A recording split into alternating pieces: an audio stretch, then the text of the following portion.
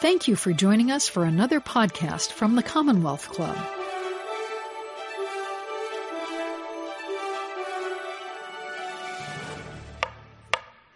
Good evening and welcome to today's meeting of the Commonwealth Club. You can find the Commonwealth Club on the internet at commonwealthclub.org. See the club's videos on YouTube and catch up with the club on Facebook and Twitter. I'm Cheryl Davis, Executive Director of the San Francisco Human Rights Commission and your moderator for today's program.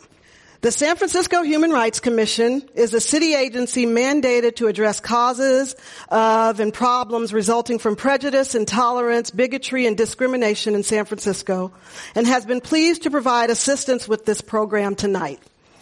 And now, it's my pleasure to introduce today's distinguished guest, Dr. Cornel West, Professor of the Practice of Public Philosophy at Harvard University, Professor Emeritus at Princeton University, and author of the book, Race Matters. Dr. Cornel West says his passion is to keep alive the legacy of the Reverend Dr. Martin Luther King Jr., a legacy of telling the truth and bearing witness to love and justice.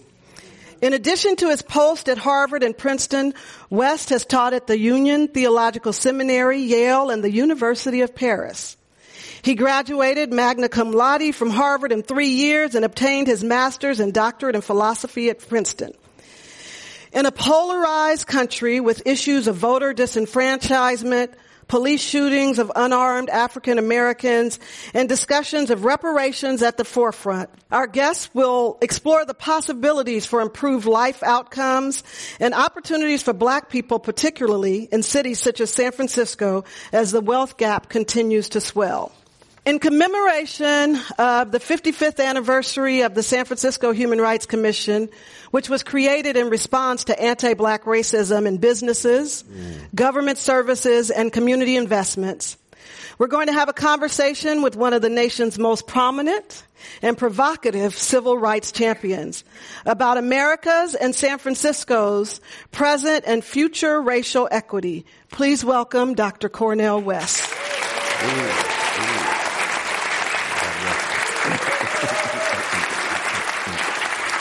So, first and foremost, I have to thank Dr. West for once again accepting the call to come to San Francisco and have a conversation. It has been an interesting journey. 55 years, the HRC was created to address, initially at the heart of it, anti-Blackness. And when we think about your call or your call from within to kind of answer and push forward this idea of love and justice. And we think about race relations today. I have one of my favorite books, Dr. King's book, Strength to Love. And when we think about the call to address it, right? This race relations piece in these conversations. In this book, one of the lines that he has is that we have to have the honesty to confront shattered dreams. And I think about the work that you've been doing and look at where we are today versus where we were 55 years ago, right? What does that honest conversation look like for you? Well, first, I want to just thank you for the work that you do. I want to salute your visionary leadership. Let's give it up for our dear sister. Well, Dave. Absolutely. And I also want to salute your sister. I know your sister here somewhere, wherever she is. She sang last year, and you see, I come out of a tradition in which song is not ornamental and decorative. It's constitutive and integral to who I am. And if I can just sing a song tonight in such a way that it unsettles you, then it would be a salute to your sister and the others, the Aretha Franklins and the Sly Stones and others who constitute so much of that tradition. You know, it's 52 years ago that the great John Coltrane just died a few days ago. And that's part of the legacy as well. I think anytime we talk about politics, we really need to talk about the artists. Because the fundamental question when it comes to Black people wrestling with the vicious legacy of white supremacy in this empire is, what does it mean to be human? What kind of courage, what kind of vision, what costs are we willing really to bear? What kind of risks are we really willing to take? And the fact that here we are here. Now, this is the Commonwealth Club, 1903, he goes back. You know what I mean? Edward F. Adams, in the first presentation he gave, he said, we want to find the truth and set it loose in the world. 1903. That's Vanilla Brother, way up power elite. With the president of San Francisco State, president of Berkeley, president of banks, and so forth. And then in the space of Harry Bridges. What a fascinating class. Bridge, born in Australia, fundamentally socialized, radicalized by the critique not just of capitalism, but of white supremacy as well. So the International Longshoremen will become not just a site institutionally that will exemplify various kinds of struggles for justice, but would be open to brothers like Martin Luther King Jr. And Ella Baker and Fannie Lou Hamer and Stokely Carmichael. Those are just not names in a pantheon. Those are human beings who decided in their own imperfection to try to be forces for good. I'm looking at Brother Willie Brown, straight out of Texas and San Francisco, 85 years young, still on fire. Give it up for this brother right here. Still on fire. We go back to my native Sacramento, Speaker of the House, and I've always been an outsider. He's an insider. That's very important. We need a dialectical interplay between the ones on the outside who willing to just bring all kind of wildness in the critique, and then the ones on the inside to give them some space so they can kind of tilt the power in such a way that those /don't-call everyday people have a dignity and a decency. And so here we are in 2019. Oh, Lord, have mercy. Brother David Kim will tell you, my colleague at Harvard and Brown and Connecticut College. We're in one of the grimmest moments in the history of this empire. We got to be very honest about that. It's unclear whether the fragile experiment in democracy can survive. You see. What I mean by that is not just rule of law, but democratic sensibilities and sentiments being cultivated by the citizenry. And more the message is survival of the slickest and the strongest, which is a diametrically opposed notion of the tradition that produced me, which is one of you will be hated, respond with the deepest forms of love. You will be traumatized, respond with the deepest forms of healing. You will be terrorized for 400 years. Respond with a commitment to freedom, which means you're not in it for popularity. You don't want to slap your grandmama in the grave by telling her that you succumb to the gutter rather than held up certain bloodstained banners of freedom, integrity, honesty, generosity, and truth-telling. And the condition of truth is always what?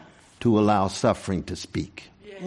There is no truth in the human condition unless we listen to those, in the language of Malcolm, who are catching hell. And that's the exact opposite we see in the White House and so many state houses, but not just in politics.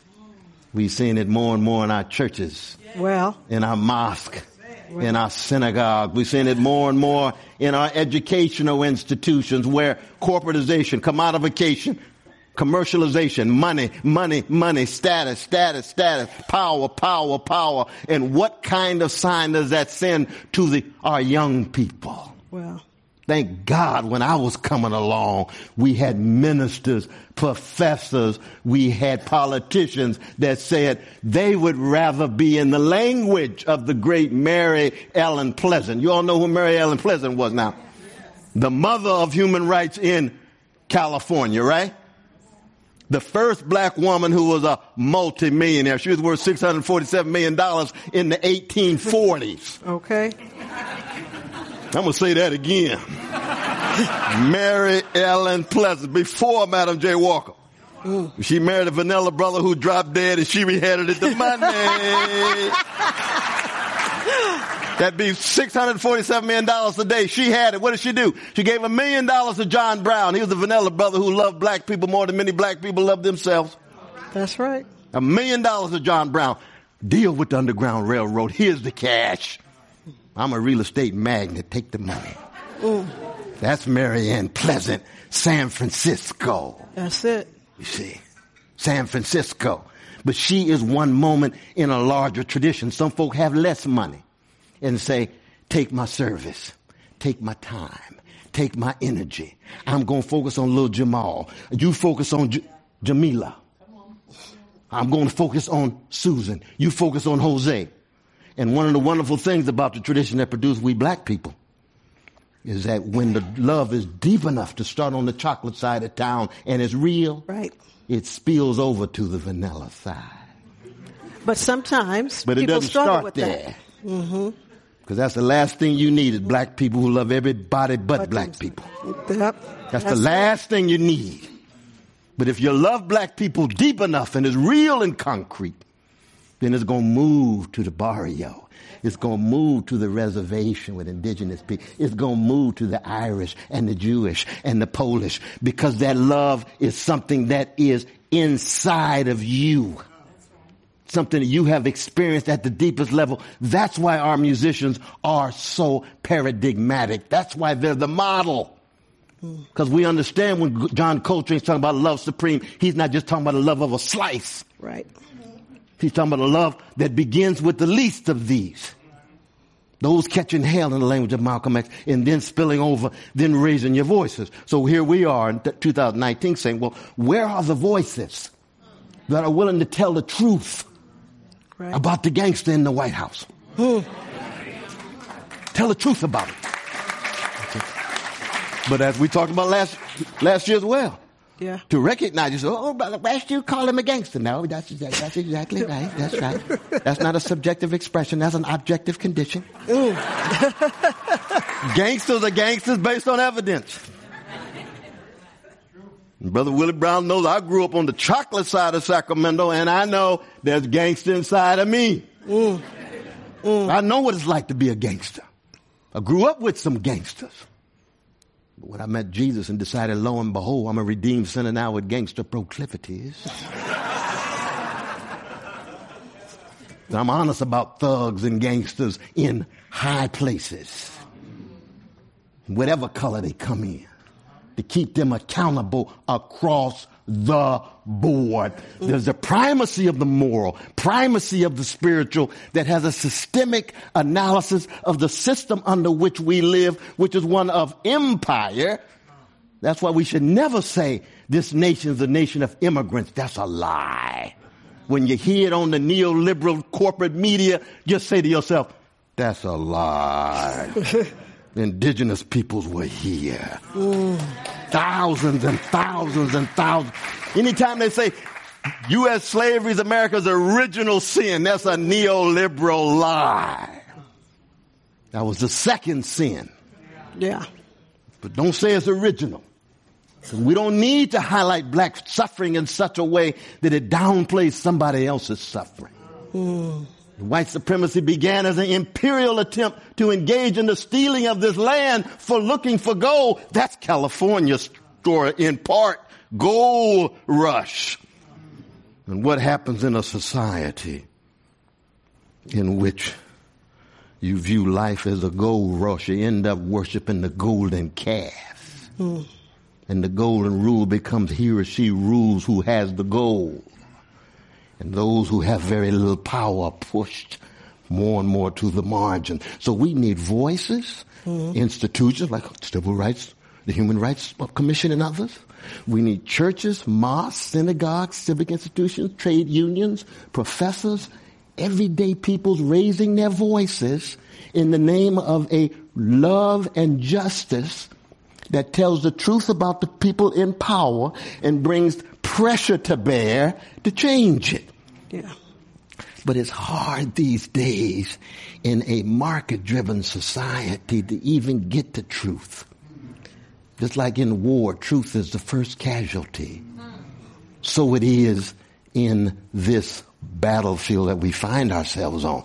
It's hard to even get the people who are telling the truth. Everybody concerned about their careers, concerned about the next opportunity, concerned about their particular move, their upward mobility, strategic move. What happened to the truth? Well, young folk hungry for it. Can I ask you, sir? Yeah, you said so long, young folk. No. You gave a lot. You gave a lot. I'm trying to I had a bunch of questions in all that you were saying. Oh Lord, yeah. But another book. I know everybody's looking forward to Race Matters, revisiting that. But this book, Black Prophetic Fire, and you mentioned Ella Baker. Oh, Sister Ella. Talked about inside-outside game, right? Absolutely. And in this, I was going to say to you, you are both a prophet and a scholar.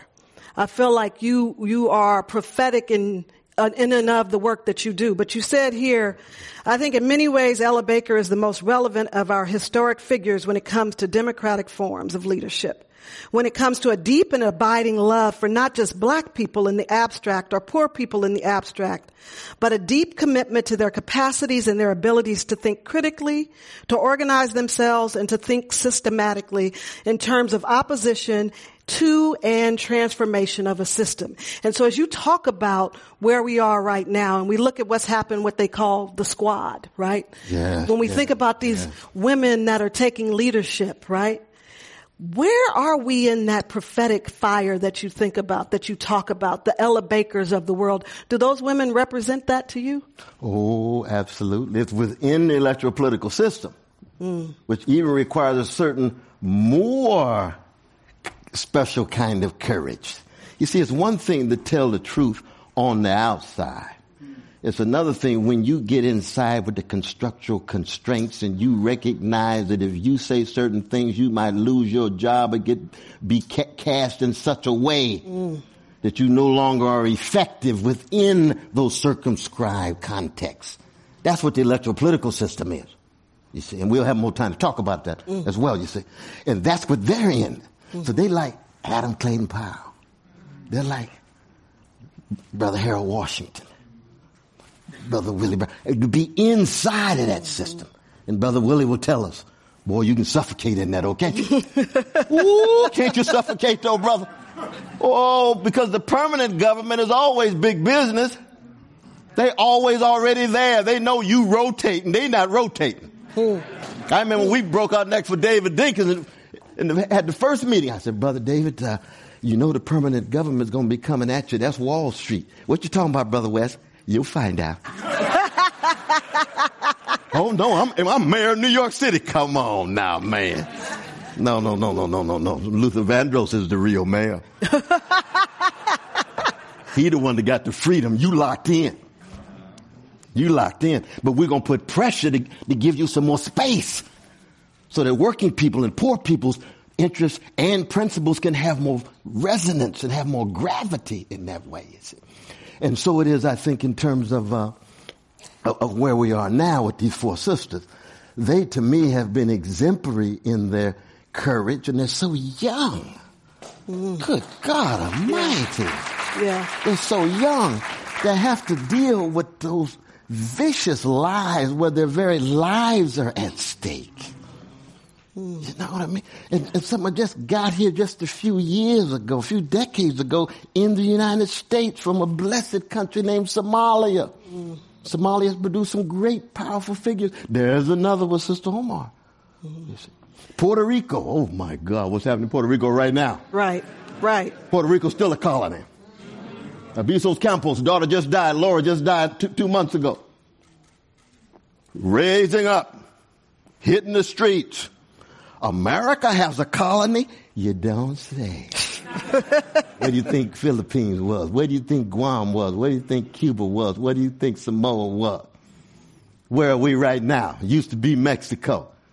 How you think we got it? Socratic dialogue? Ulysses S. Grant said one of the most unjust wars in the history of the annals of war. Mexico lost half of its country. That's called gentrification on a global scale.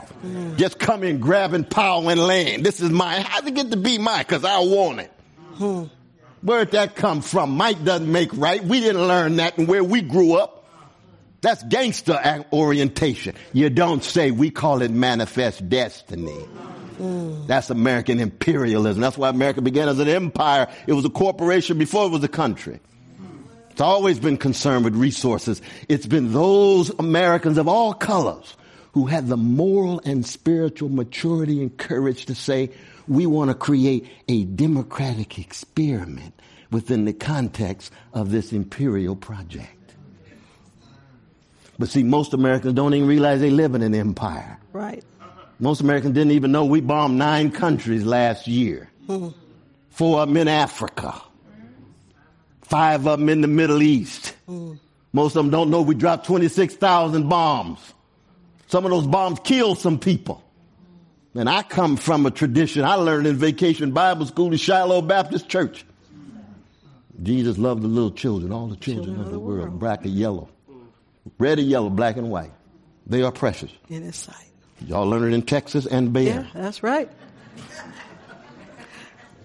But as you say that, though. Those children are precious in Somalia, Pakistan, Afghanistan. They precious in Palestine. They precious in Tel Aviv. They precious in Guatemala. They precious in Ethiopia. Across the board. How do we allow ourselves to be used for a larger democratic aim? You can call it human rights, you can call it freedom, you can call it equality, but it's just being a force for good, because I'm not in the isms at all. I'm a Christian, so I don't give a goddamn about worldly isms. You see, if you ain't got no love in it, it's sounding brass and tinkling cymbal for me. Right. I don't care how correct your analysis is. If you're not willing to sacrifice something and cut against the grain, then you're just posing and posturing. Then you're just acting like a peacock. I'm in the eagles. I'm not in the foliage. I'm in the fruits. It's not what you seem and what you're wearing. It's what kind of fruit are you bearing. What kind of effects and consequences are at work in the people you meet, in the society you live in, and the words you use, and the grin that you leave, and the laugh that you enact, you see. And that is the best of America. It's not just the best of America, it's the best of human spirit, but it's the best of America. And we have a tradition of the best in America, like Martin King and others, just like we got a history of traditions of gangsters, like the president. It's true. And both of them are as American as apple pie. You see, that's why you just can't talk about getting rid of the president and going back to normal. Right. What you think normal was. Mass incarceration, decrepit schools, massive unemployment and underemployment, grotesque wealth inequality. Is that your normal? No. Oh, but oh my God, before Trump, America was such a pleasant place. What kind of neighborhood do you live in? What kind of moral scope do you have in the neighborhood you live in? You know all the hell people were catching before Trump. Right. Even under Obama. God bless him. Symbolic indictment of white supremacy. Hey, I broke down for at least one afternoon. But I stopped that evening. You know, people mad at you about that. I stopped that evening. I broke down 3 hours straight. Made MC Hammer look like a Boy Scout. I was happy because that's an indictment of white supremacy in a symbolic way. Then the question becomes, now what kind of substance are we talking about? That's the question. Are we going to focus on issues of race? Are we going to have a serious engagement with the new Jim Crow? Are we going to bail out homeowners rather than Wall Street? Are we going to cut back on the national surveillance state? Are we going to cut back on dropping the bombs? Those are the issues of an empire. That's W.B. Du Bois. That's Victoria Garvin. That's Angela Davis. That's Malcolm X. Those are the free ones. None of them have a monopoly on the truth. None of us do as persons. Some of them are Christians like Martin. Some of them are Muslims like Malcolm. Some of them are agnostic like James Baldwin and Audre Lorde. Some of them are bisexual like Langston Hughes. Comes in a lot of different forms. But what happened was we lost and we're losing contact with the best of our tradition. And so we're ending up with these weak copies and semblances and simulacra. A simulacra is a copy of a copy. You see, So when I was growing up, Ashford and Simpson, you sing about the real thing. Ain't nothing like the real thing. Have you ever tried it for yourself? Still getting it secondhand from someone else. These days, it's hard to get the real thing. And the young people are hungry for it, and they get a copy and think they got the real thing. You say, oh, Lord, it's like thinking, lo and behold, I love Beyonce. She's the greatest entertainer alive. But she ain't no Aretha. When she comes to Coachella, she is visionary, courageous. She brings the whole tradition with her. Aretha, Ella, Billy, Carmen. She brought all of them with her. She elevated herself by bringing the whole tradition with her. I salute Beyonce. She understood that she's part of a tradition, but she also knows I'm Queen Bee. She's the queen. Well, and that's not generational. It has to do with the depth of spirituality, a depth of courage that is manifest in the marriage of craft and imagination, manifest in how you touch people's souls. She's a soul stirrer. That is the real thing. When you stir people's souls like Sam Cooke and Johnny Taylor and Lou Rawls. And young folk these days are hungry for that kind of real thing. And it's there, but they don't see it enough. They just don't see it. And if they don't see it enough and begin to imitate the imitation, they're going to lose out on the real substance. Right. And if you lose out on the real substance, then when it's time to be tested, and by being tested, you will be in the fire. And that's when you find out who you really are. Right. And when you dropped in the fire and recognize you're not really ready. You're not really prepared. You either going to pose and posture like you are, or you're going to tell the truth and say, you know what? I'm in over my head. Just like the president. I'm in over my head. And and I'm talking especially in the black community here. But as you talk about the black community, you talk about tradition, you talk about spirituality, one of the questions here is about really the old school way of, one of the reasons I got initially on the Human Rights Commission is that certain things are still very taboo in the black community. When you talk about LGBTQ issues, when you talk about transgender issues, and this question is about how do we deal with the discomfort still within the black community sometimes to have those conversations and see people as people, the humanity of folks, to celebrate that, to move beyond the old school traditions and ways of thinking. But this is where the issue comes back to love again. It comes back to love again. And you see, deep, kenotic, self-emptying love never goes out of style. I don't care what generation it is. So if you think that somehow you can love black people but not love James Baldwin, or not love Luther Vandross because he's gay, you need to check yourself. Or you walk into your church and see that brother playing that organ. God bless him. And everybody know he's gay as James Baldwin. Everybody know that. But you're going to sit up there and lie. Just lying. Then you got folk in the pulpit. Well. In the pew. On the down low. Just be honest. Just be candid.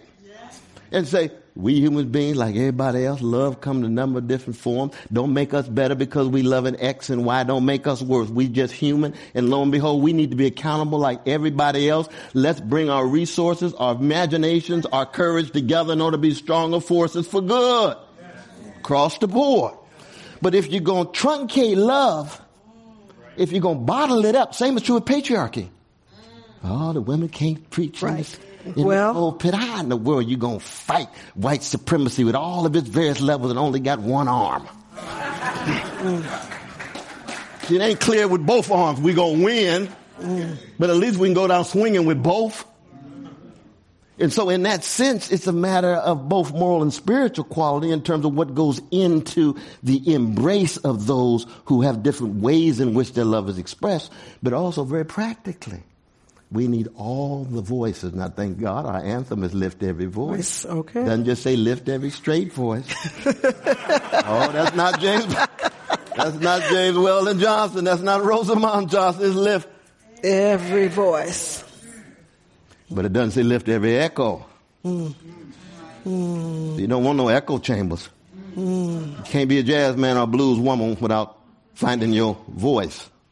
If you're just going to be an echo, then go to the karaoke. What is that? What's that club they got? The karaoke club. Yeah, go to the karaoke. Just echo what the folk are doing. If you're going to find your own voice like your fingerprint, that's inside of each and every one of us. And that's how we find our callings, our vocations. An invocation, grandmama's voice in us, granddad's afterlife in our life. That's the caravan of love that the Isley brothers sing about. That's the tradition of love and justice that comes out of a hated people that opens itself to the world. And that's what is leading partly toward the staleness of our society. Because there once was a time when we actually could go to major black institutions and voices and hear something free and truthful. Now, it may have the chance of a snowball in hell of being translated, because black freedom has always been a taboo in a white supremacist civilization. But people could raise their voices. They could walk like they free. They could laugh like Richard Pryor. Free man. They could swing like Muhammad Ali. Free man. They could sing like Ella with swing. Swing ain't nothing but what? Freedom. Stay away from the flatness of the notes. Be on top, on the side, through it, everywhere but on the note. That's called a blue note. That's freedom of a people who every day unfree. Jack Johnson, free in the ring. The only space in the whole white supremacist civilization was a ring. That was the only space he could find fairness. He's knocking Vanilla Brothers out. And he was viewed as what? A free man who was a major threat. Because when the rules are fair, here come black folk, here come brown folk, here come Asian folk, here come white poor folk. Just set the rules in such a way that they're fair, and you'll see your white supremacy and patriarchy and homophobia and transphobia begin to melt. It begins to just melt. Not because anybody's better, but because the rules are fair. But oh, how hard it is to make the rules fair. You see. Right. Somebody got to fight, somebody got to live, somebody got to die to do that. Right. Absolutely. So you referenced, because I know you are a lover of music, and your album and the song you did with Prince, Mr. Man. Oh, but we missed Prince. Right. Oh, we missed Prince. Oh, Lord. And this line in here, listen, ain't no sense in voting. Same song with a different name. Might not be in the back of the bus, but it sure feels just the same. Ain't nothing fair about welfare. Ain't no assistance in AIDS. Ain't nothing affirmative about your actions till the people get paid. And all this discussion back and forth about voting rights and whether young people feel like it's worth voting with everything that's going on. How do you change that line? Ain't no sense in voting. Yeah, and that Prince's genius is beyond description, but he's wrong about that particular line. Oh yeah, but we don't want to confuse the forest from the trees, because Prince is one of the great exemplars of the freedom that I'm talking about. And you all know he wouldn't allow any of the hip hop artists to sample his music.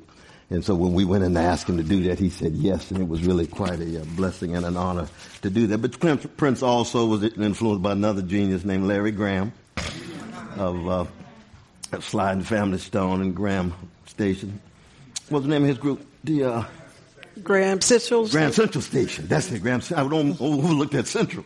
That Central Station. And both of them Jehovah's Witness. You see, so Jehovah's Witness got their own sensibilities. Michael Jackson grew up Jehovah's Witness.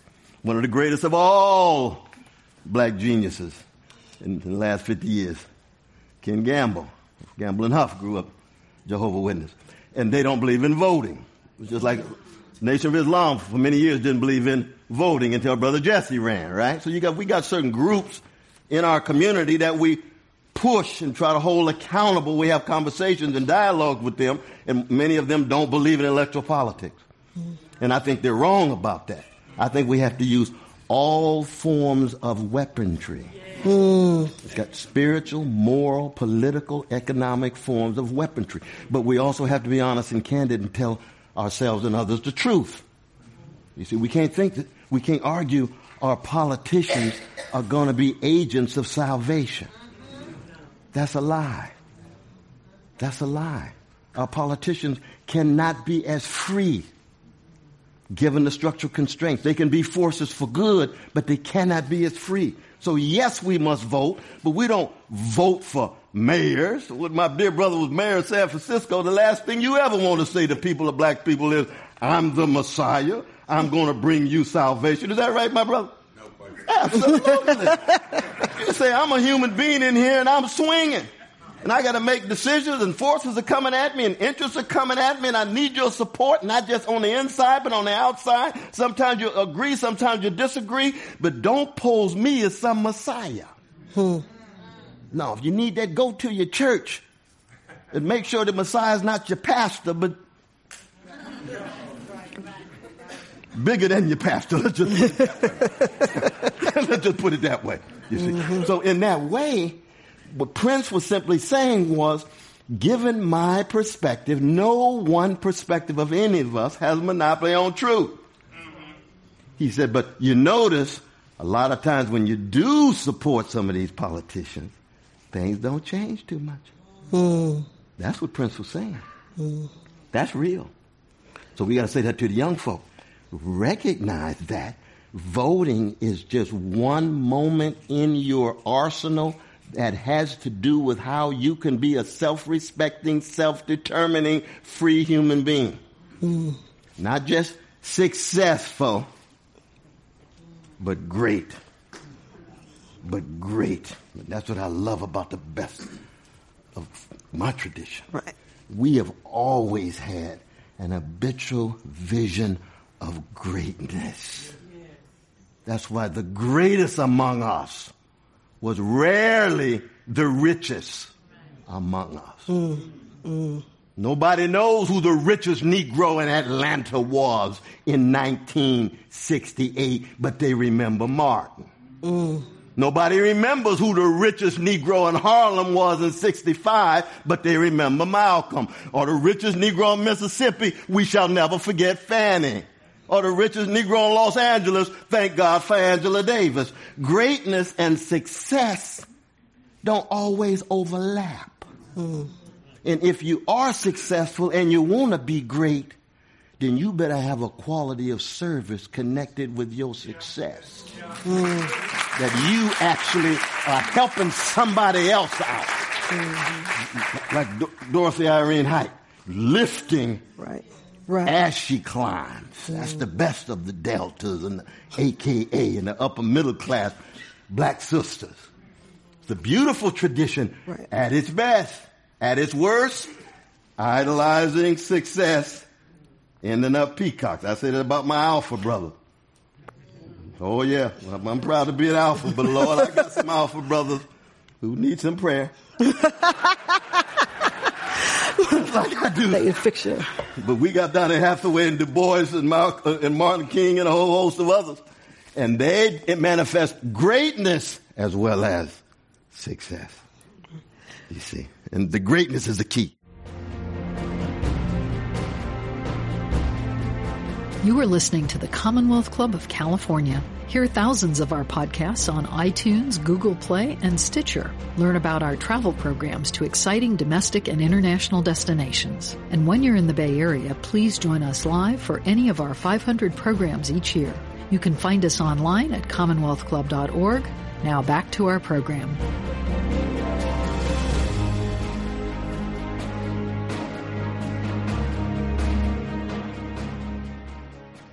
So with that kind of criteria, so much, one of the questions is, who's checking the boxes for you right now in terms of presidential candidates? Oh, good question. Very good question. Well, the first thing is, you don't want to fetishize any of the candidates. And by fetishize, what I mean is ascribe magical powers to them. You see, the last thing we need to be would just be spectators who watch the horse race and vote and thinking we made a major contribution to democracy. Democracy requires so much more than that. To be a serious citizen of great substance and content, you got to be involved on a number of different levels. Now, I happen to be a social movement person, so I like to keep track of the social movements, you see. Mm-hmm. Occupy movement. What are they saying? 1% own 42% of the wealth. Top 3 individuals have wealth equivalent to the bottom 160 million. Oh, those crazy folk out there next to Wall Street, why don't they take a bath and go on home and go to school? No, they raising some issues. Then here come Brother Bernie. Mm-hmm. Within the electoral political system. Raise the same issues. 4 years ago with Brother Bernie, of course, we hit the country. We must have done over 150 events together. And they thought we had lost our mind. It's true. We were in Seattle just 9 years ago talking about $15 an hour, and they called us communists. I said, no, I'm a Christian, but you call me anything you want. Don't make no difference to me. He said, $15 an hour. Mm-hmm. You're talking about free tuition for public institutions of higher learning. Now it's called elimination of debt. Now it's interesting because the Democratic Party has a number of candidates, many of whom began where Bernie ended 4 years ago. You see, that's what it means for a politician to be a thermostat rather than a thermometer. See, most politicians just reflect the climate of opinion, especially after they've studied the polls. Some politicians shape the climate of opinion like a thermostat. That's what Brother Bernie is able to do, but Bernie didn't do it by himself. It was the Occupy movement. Black Lives Matter the same way. You got a Black Lives Matter movement under Black President, Black Attorney General, and Black Homeland Security. What does that mean? Courage is not a function of skin pigmentation, is it? You need something more than just being beautifully black. I love beautifully black people. Clarence Thomas is beautifully black. I keep track of that Negro. I keep track of him. He's a beautiful black man. And if the police is beating him up, I'm on his side against the police, but as soon as that's over, keep that Negro accountable. 96% he's siding with the wealthy and the powerful rather than the everyday people. That's a moral issue. It's a spiritual issue. It's not a function of skin pigmentation. And we have to say it over and over and over again because people think that somehow this magic of blackness makes you inherently progressive and courageous. Well, you say, what kind of history book you been reading? And yet at the same time, you have to acknowledge that blackness is so thoroughly degraded and hated and treated with disgust in a white supremacist civilization. Right. So you have to be able to keep track of the love of self and the love of human beings who are Africans and of black pigmentation, and still by keeping track of their humanity recognize they can be thugs and gangsters too. Well, that they can be cowardly, they can be complacent, they can be complicitous with structures of domination. And we in America, we got to be honest about it, and this is part of our problem these days, that has been often said by the great F.O. Matheson, that America is unique among nations to move from perceived innocence to corruption without a mediating stage of maturity. Very powerful statement. Very powerful statement. Because America as an empire, it's like the Persian Empire, and we're talking about Cyrus with the Sister Alex, we were talking about earlier with Sister Allie and Amy. The Persian Empire had its high moments with Cyrus. It met his defeat, the Battle of Marathon. The Roman Empire, oh my God, the British Empire, Austro-Hungarian Empire, Ottoman Empire. America has been an empire. It is an empire in decline and decay. And if it does not regenerate itself and learn and listen from the best voices, it will go under like any other empire. God does not look on America and somehow give us a nice little nod and say, I'm always for you. You my special ones. You my chosen people. No, if you don't follow through and do justice like any other empire, you lose your empire. You lose the best of it. And that's a fundamental fact. And these days with the candidates like Brother Bernie, for example, it's true for Sister AOC and others. Oh, America's going to go socialist. Well, let's look at this now. The Pledge of Allegiance, written by a Democratic Socialist, Francis Bellamy. The song, America the Beautiful, written by Catherine Lee Bates, Democratic Socialist. America's greatest poet, Walt Whitman, Democratic Socialist. America's greatest philosopher, John Dewey, Democratic Socialist. Greatest Christian social ethicist, Reinhold Niebuhr, Democratic Socialist. Martin Luther King Jr., I ain't even got no language for that brother. Ends up Democratic Socialist. Helen Keller, deaf, mute, blind, graduate of Radcliffe, Democratic Socialist. We can go on and on. We ain't got the Jack London from Oakland yet. We ain't got the Harry Bridges yet. And we ain't got to agree with everything about them. But democratic socialism in its varieties is as American as apple pie. As apple pie. But the claim is, anytime you talk about socialism, you must be talking about the Soviet Union, you must be talking about China under Mao and so forth and so on. No, that's not just American ignorance, and we saw it with Lindsey Graham. You all see Lindsey Graham the other day? That was the Donald Duck version of Joseph McCarthy. That's what that was. It was a cartoonist version of the hysteria charging against communists like Harry Bridges and others. That's what it was. Robeson, Du Bois, all of them. Angela Davis, across the board. But it's not going to work for the younger generation the way it did in the 1950s. You ain't going to get a black list of Hollywood.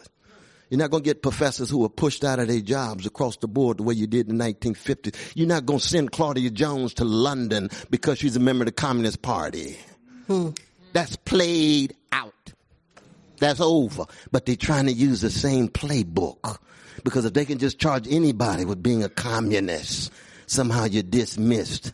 And I must say, anytime people call me a communist, I say in the name of Jesus, thank you for the compliment. Thank you.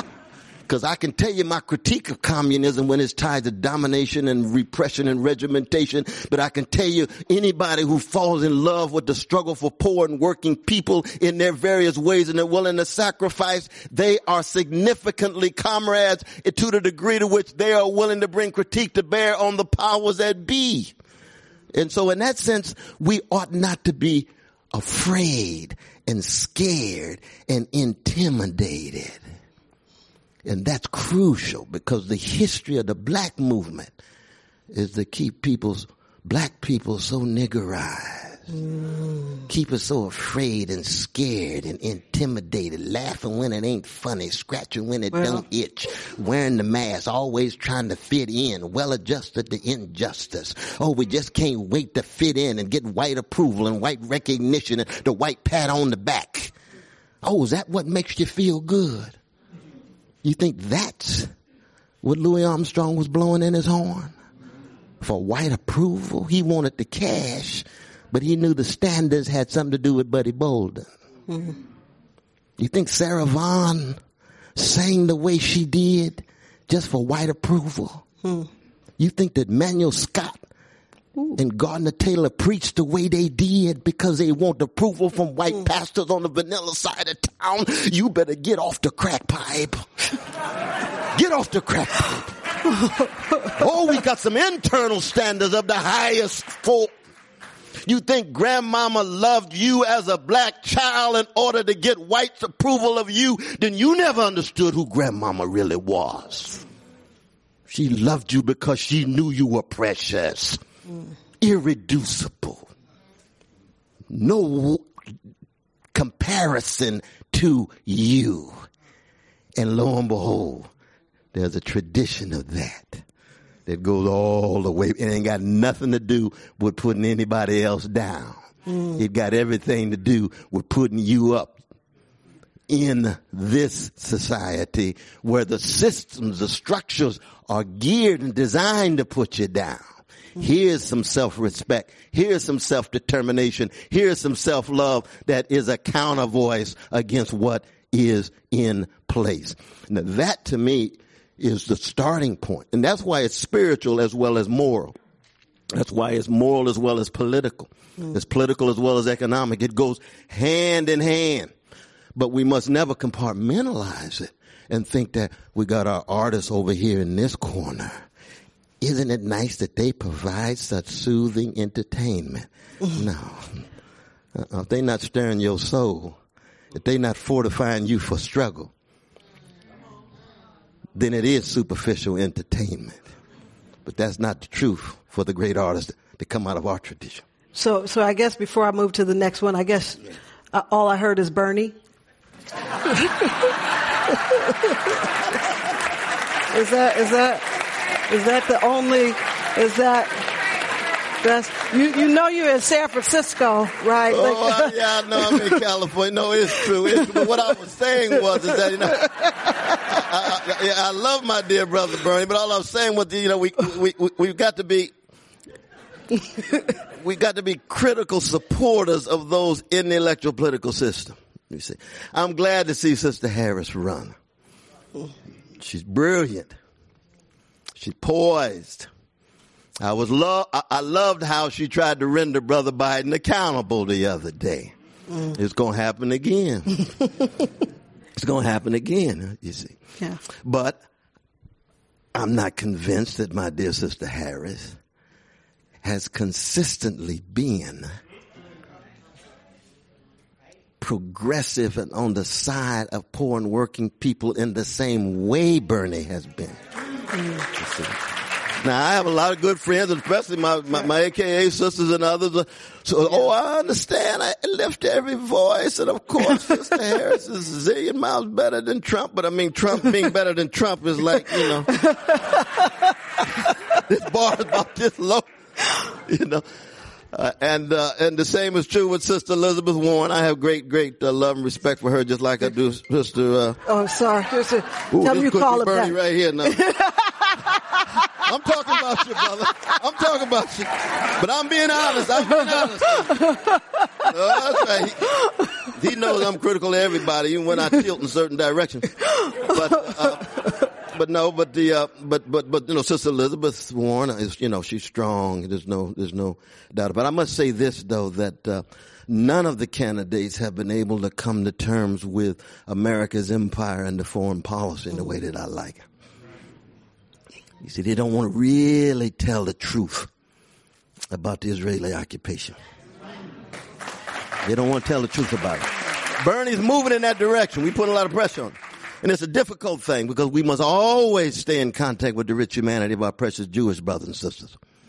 When we tell them this ain't got nothing to do at our best with succumbing to the vicious, ugly tradition of anti-Jewish hatred that is set at the center of so many Christian and Muslim civilizations. Those are facts that can never be denied. But the vicious forms of treating our precious Jewish brothers and sisters must never allow us to hide and conceal the way Israeli occupation can lose sight of precious Palestinian brothers and sisters. And we have to say over and over again, a Palestinian baby has exactly the same value as a Jewish baby. And a Jewish baby has the same value as a Palestinian baby. Neither side has a monopoly of truth, but an occupation is an occupation. Kashmir, Tibet, Western Sub-Sahara, those are all occupations. We have to be honest about that asymmetric relation of power, that structure of domination. That's the beginning, but also in terms of the wars. Look at the Democrats' vote for Trump's $750 billion military budget. Wow. Did we hear any major critiques of it coming out of the Democratic Party?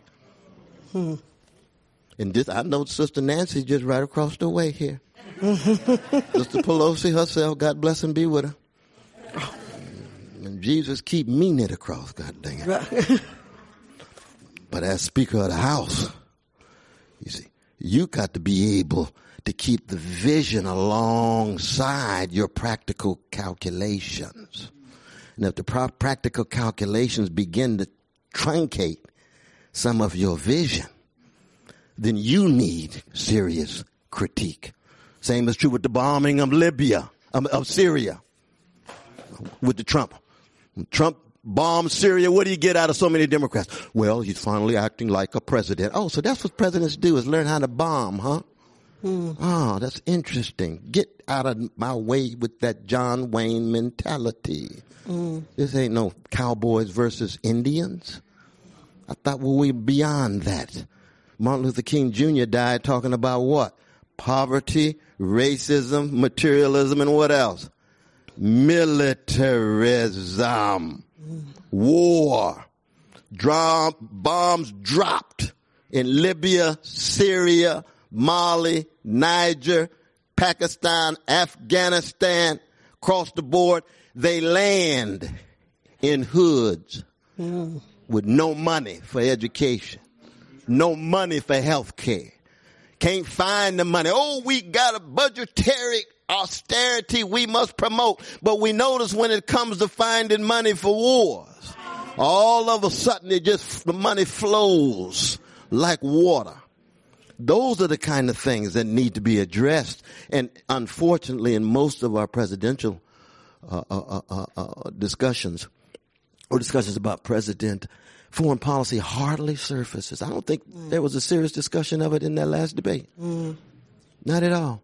For every dollar spent, 60 cents goes to military industrial complex. Wow. So you got 40 cents to deal with all your other problems. Priorities need to be revamped. You see. And that's one of the ways in which I think we have to keep track of these various politicians. It could be Brother Pete, Brother Corey. You know, I've got a great love for Brother Corey. I've known him since he was a student. Brother Pete Buttigieg, his father was like a blood brother to me. Joseph Buttigieg's father just died. In fact, Pete's mother was telling me, she said, you know, Brother West, I'll never forget that you gave Brother Pete $5 when he was 3 years old, right inside of his short pants. I said, is that right? He said, yeah, he got so excited. I said, oh, okay. Now, the thing about Pete is I love him to death like I do Corey, like I do Sister Harris and so forth, but I'm just not convinced that two things, they have the kind of tenacity to be progressive when it really gets difficult. And two, I don't think that Trump can be beat unless you can generate such a high level of energy and enthusiasm and vision. But this neoliberal milquetoast-centrism is not going to be strong enough to overcome that right-wing crypto-fascist energy on the right. You got to be able to move people. You got to be able to set them on fire, not with necessarily rhetoric, but with ideas and vision. And one of the things about Brother Bernie, even though he's slightly older brother, Bernie, he got some folk on fire. And they're on fire for the right reasons, because he has a longevity of consistency and integrity and courage. Oh, he's saying the same thing he did 4 years ago. You want somebody who's saying something different every 4 years?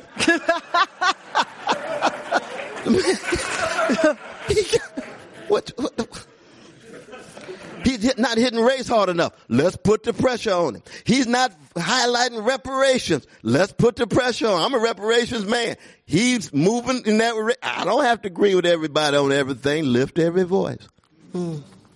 But keep in mind that as crucial as I think reparations are, reparations is not the litmus test for those who are struggling against racism. Within the black freedom tradition, you got some magnificent warriors against white supremacy who didn't opt for reparations. You can't push Thurgood Marshall out just because he wasn't obsessed with reparations. He did more than almost anybody did when it comes to wrestling with that within the legal system. He just thought reparations, pie in the sky. Okay, we understand a lot of things pie in the sky, Thurgood. You just keep doing what you're doing. You still a comrade. We just disagree on that. So you don't have to agree on everything. This is not a military band. This is a jazz orchestra. Oh, yeah, you got a jazz. Yeah, that's right. Gonzalez is blowing a different way. Duke, what you gonna say? Gonzalez is blowing this way. Johnny Hodges is blowing. Hey, that's what they feeling tonight, you know. Isn't that true? Lift every voice. That's what Miles told Coltrane, though, didn't he? Miles is your quartet. How come you take 3 minutes and Train takes 19 minutes? Takes him that long to say what he got to say. Miles, he'd go up to Train with Train.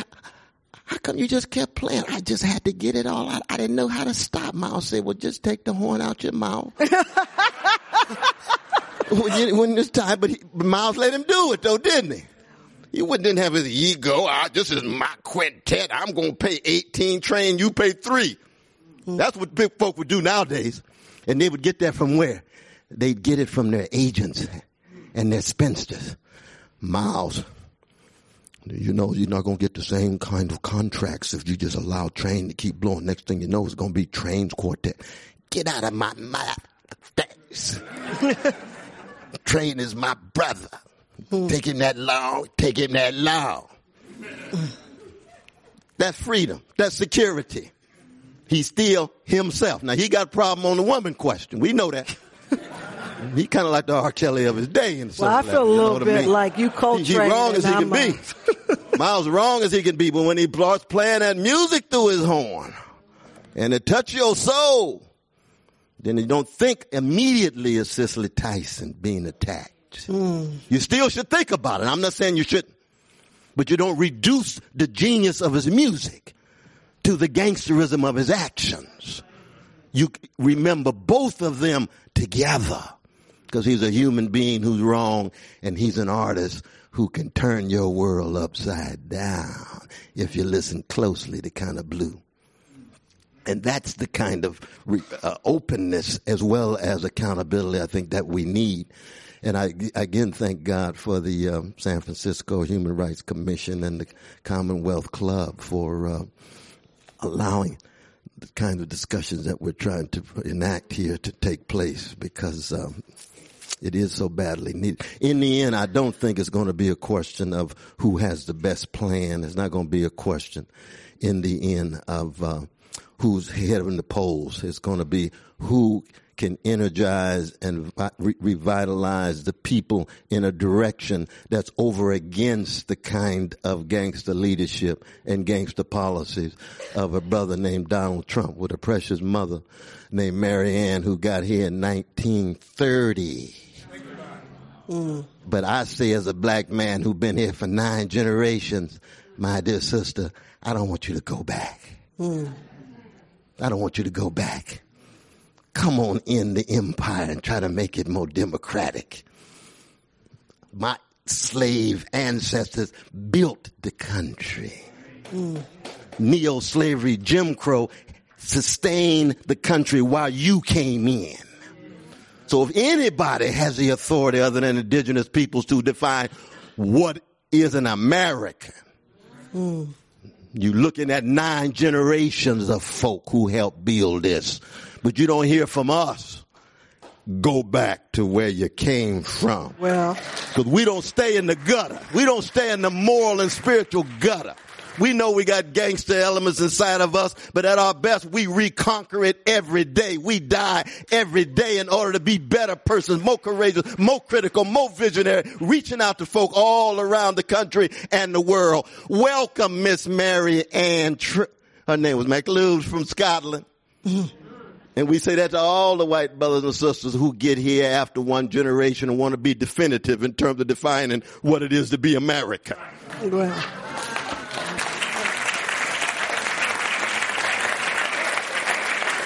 Well,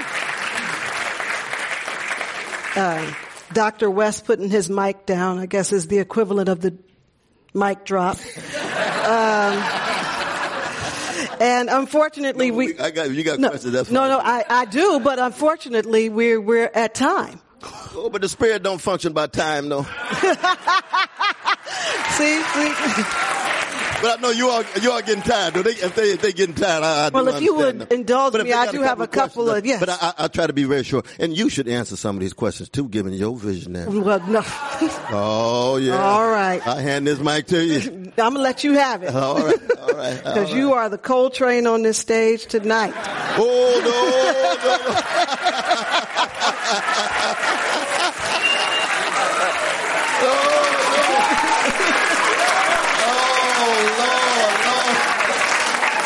I've been trying to be Eddie Kendricks all my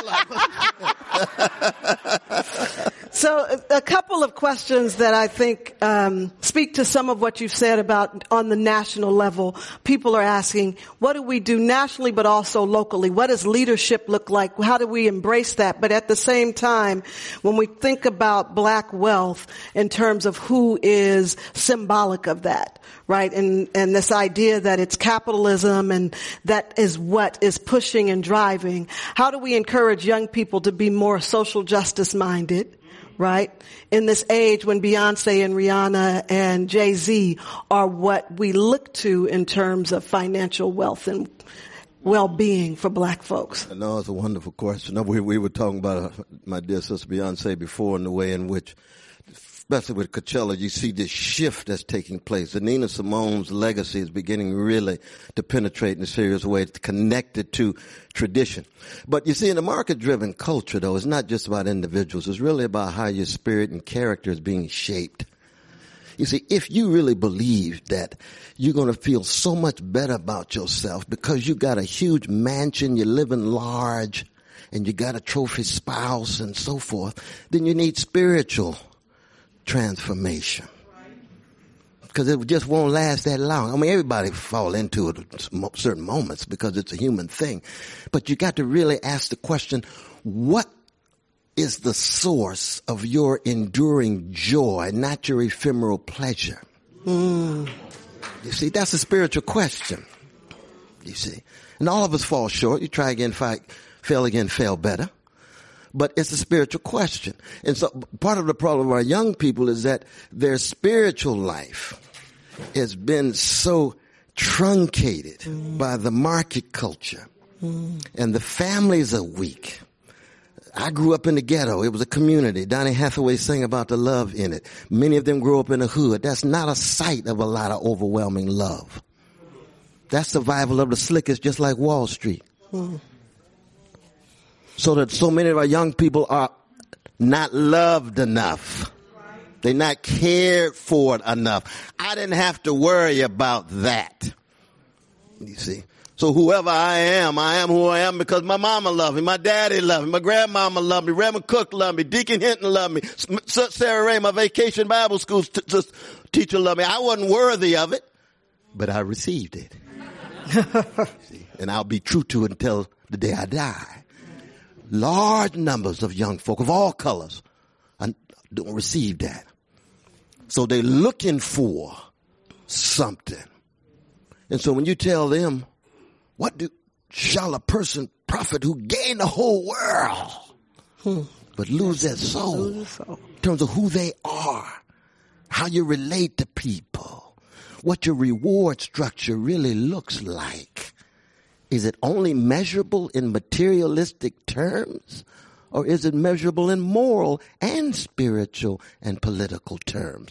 These are the perennial questions of every generation.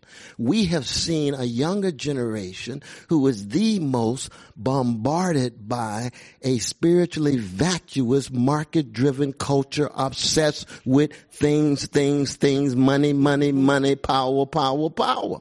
Yeah. That's why I salute so many of them, because if I had grown up in circumstances that they grew up, oh, Lord. I mean, one, I would have been in jail a long time ago. And I still may end up in jail. It's true. There's nothing but the Holy Ghost holding me together. I may break loose tonight and do something so ungodly.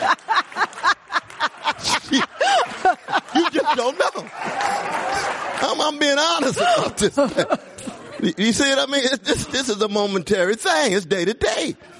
But for our precious young people of all colors, even the well-to-do, I see them in Harvard and Princeton all the time. 800 board scores, straight A's, and wondering whether they're still loved or not. Does mom and dad really affirm me anyway, even though I got all this money? Why? Because money is never the measure of it. I'll tell you a story about one of the great geniuses of all time. His name is Stephen Sondheim. He's one of my favorites. He's still alive, God bless him. You all know Stephen Sondheim. West Side Story in his 20s with Leonard Bernstein. Company, 1970, Sunday in the Park with George. That's it. Absolutely. And then Passion and, magnificent. I'll never forget, I was interviewing him one time and I said, "But brother, I just noticed this pain, this ache." He's a gay brother too. God bless him. And he said, I said, "What is it about this blues element that shot through with you?" He said, "I got a story for you. I was an only child. My mother was a piano player on Broadway, and she was going to the hospital and was told that there's a 30% chance of her to live, given this triple bypass of her heart. And she was given a pen and paper. They said, "You need to write anything as a legacy. You might need to write it." And she wrote one line. She said, "To Stephen, I have no regrets in life other than giving birth to you." And I reached over and I gave a hug to my dear brother Sondheim, and I said, "I've been a black man in America for decades, and I ain't never experienced that level of alienation because my mama loved me. My daddy loved me." I said, so even though you grow up on the vanilla side of town, Jewish brother, genius to the core, gay brother, he's wrestling with forms of catastrophe I know not of. Just like I'm wrestling with forms of catastrophe in relation to white supremacy he knows not of. Right. But his genius soul person that he is, digging deep inside of his own soul. So when you listen to No More and what's the play where it's Into the Woods? That's right. But part one is happy, you live happy ever after. And part two is Cinderella gets to Prince and discovers, is that all you are? All this wishing I've been doing. And Sondheim says what? Wishes may come true, but never free. You see, that's coming out of his genius and his experience. That's our human connection. All of our human connections, because catastrophe is on its way to all of our houses in one form or another. And our young people have to be fortified and equipped. That's why I continually talk about being fortified. That 6th chapter of Ephesians. You got to put on the whole armor. Put it on. And even when you put it on, you better make sure you're with the right army.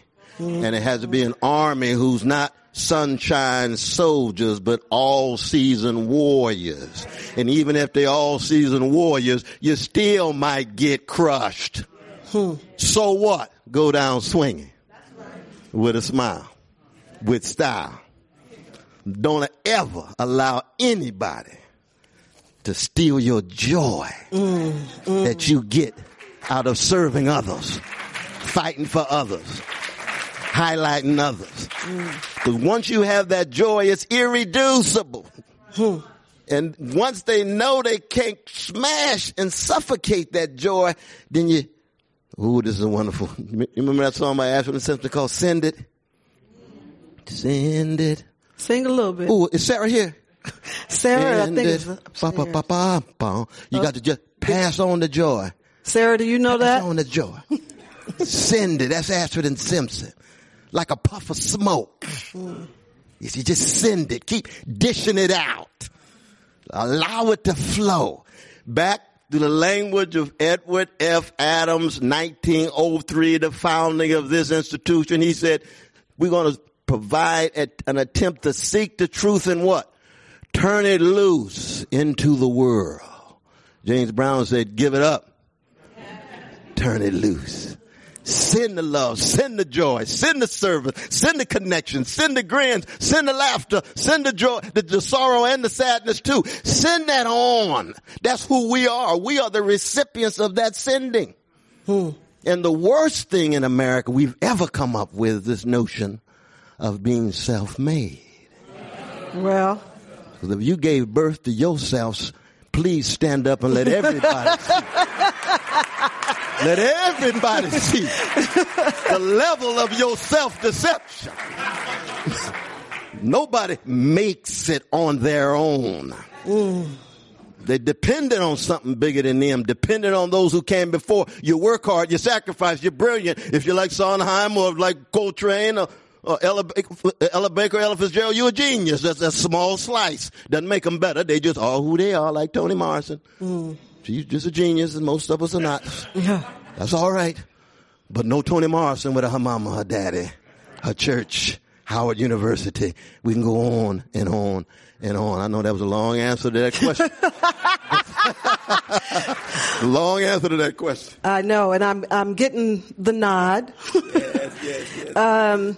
There's so much more that I definitely wanted to say and ask, and I mean, from the Ted Cruz quoting Frederick Douglass, I thought about you because it made me, so for folks who have not read Black Prophetic Fire, I would recommend reading it because in it you talk about people who live longer than their fire. And when people are quoted, sometimes the context that they quote is after the fire has burned out. And so I thought immediately of you of that when in that point. And then I would just say as we end and you think about joy, the idea of hope comes to me. And this again from King, who you refer to often. They had no alternative except to accept the fact of slavery, but they clung tenaciously to the hope of freedom. In a seemingly hopeless situation, they fashioned within their souls a creative optimism that strengthened them. And so with that, I say thank you for strengthening us and providing us with optimism. So,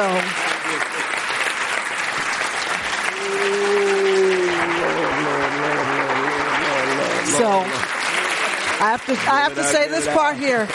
Our thanks to Dr. Cornel West, professor of the practice of public philosophy at Harvard University, professor emeritus at Princeton University, and author of the book Race Matters. We also thank our audience here and on radio, television, and the internet. The San Francisco Human Rights Commission has been pleased to provide assistance with this program. I'm Cheryl Davis, and now this meeting of the Commonwealth Club, the place where you're in the know, is adjourned. God bless you, my brother.